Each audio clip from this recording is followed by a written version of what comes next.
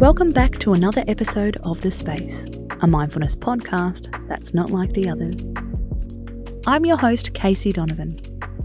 Alongside Amy Malloy, every Tuesday we explore ways to boost your emotional energy and momentum. Are you good at asking for help? Our guess is no. According to studies, most of us are very uncomfortable admitting we need assistance. People are hardwired to want to do things on their own and be independent-minded, according to experts. But it comes at our detriment. In fact, asking for help can dramatically help us. How surprising. At work, asking for help shows we're eager. As parents, asking for help boosts our stamina. Asking your friends for help aids connection. So how can we learn to push the assistance button?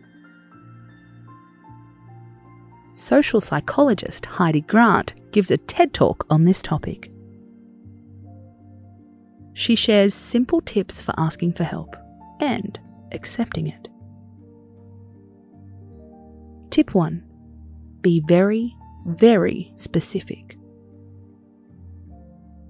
Don't just make statements like, "I'm so overwhelmed right now." Vague, indirect requests for help aren't very useful for the helper, says Heidi. If you're reaching out to someone on LinkedIn, don't say, "Can I pick your brains?" Come out and say it. "I want to achieve this at work, and I'd love your advice on achieving it." Tip 2. Avoid disclaimers and apologies. Don't lead with, "I'm sorry for asking you this," or, "If I had any way of doing this without your help, I would." You want someone else to feel satisfied for helping you, says Heidi. How can they feel good about helping out if you really don't want to ask them? Tip 3. Don't ask for help over email or text. Oh shit, nobody wanted to hear that. According to Heidi, asking for help in person is more likely to lead to a yes. There's science to back it up. In-person requests for help are 30 times more likely to get a yes than a request made by email. Put it to the test.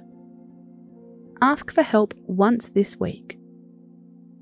Do it in person, or at least make a phone call.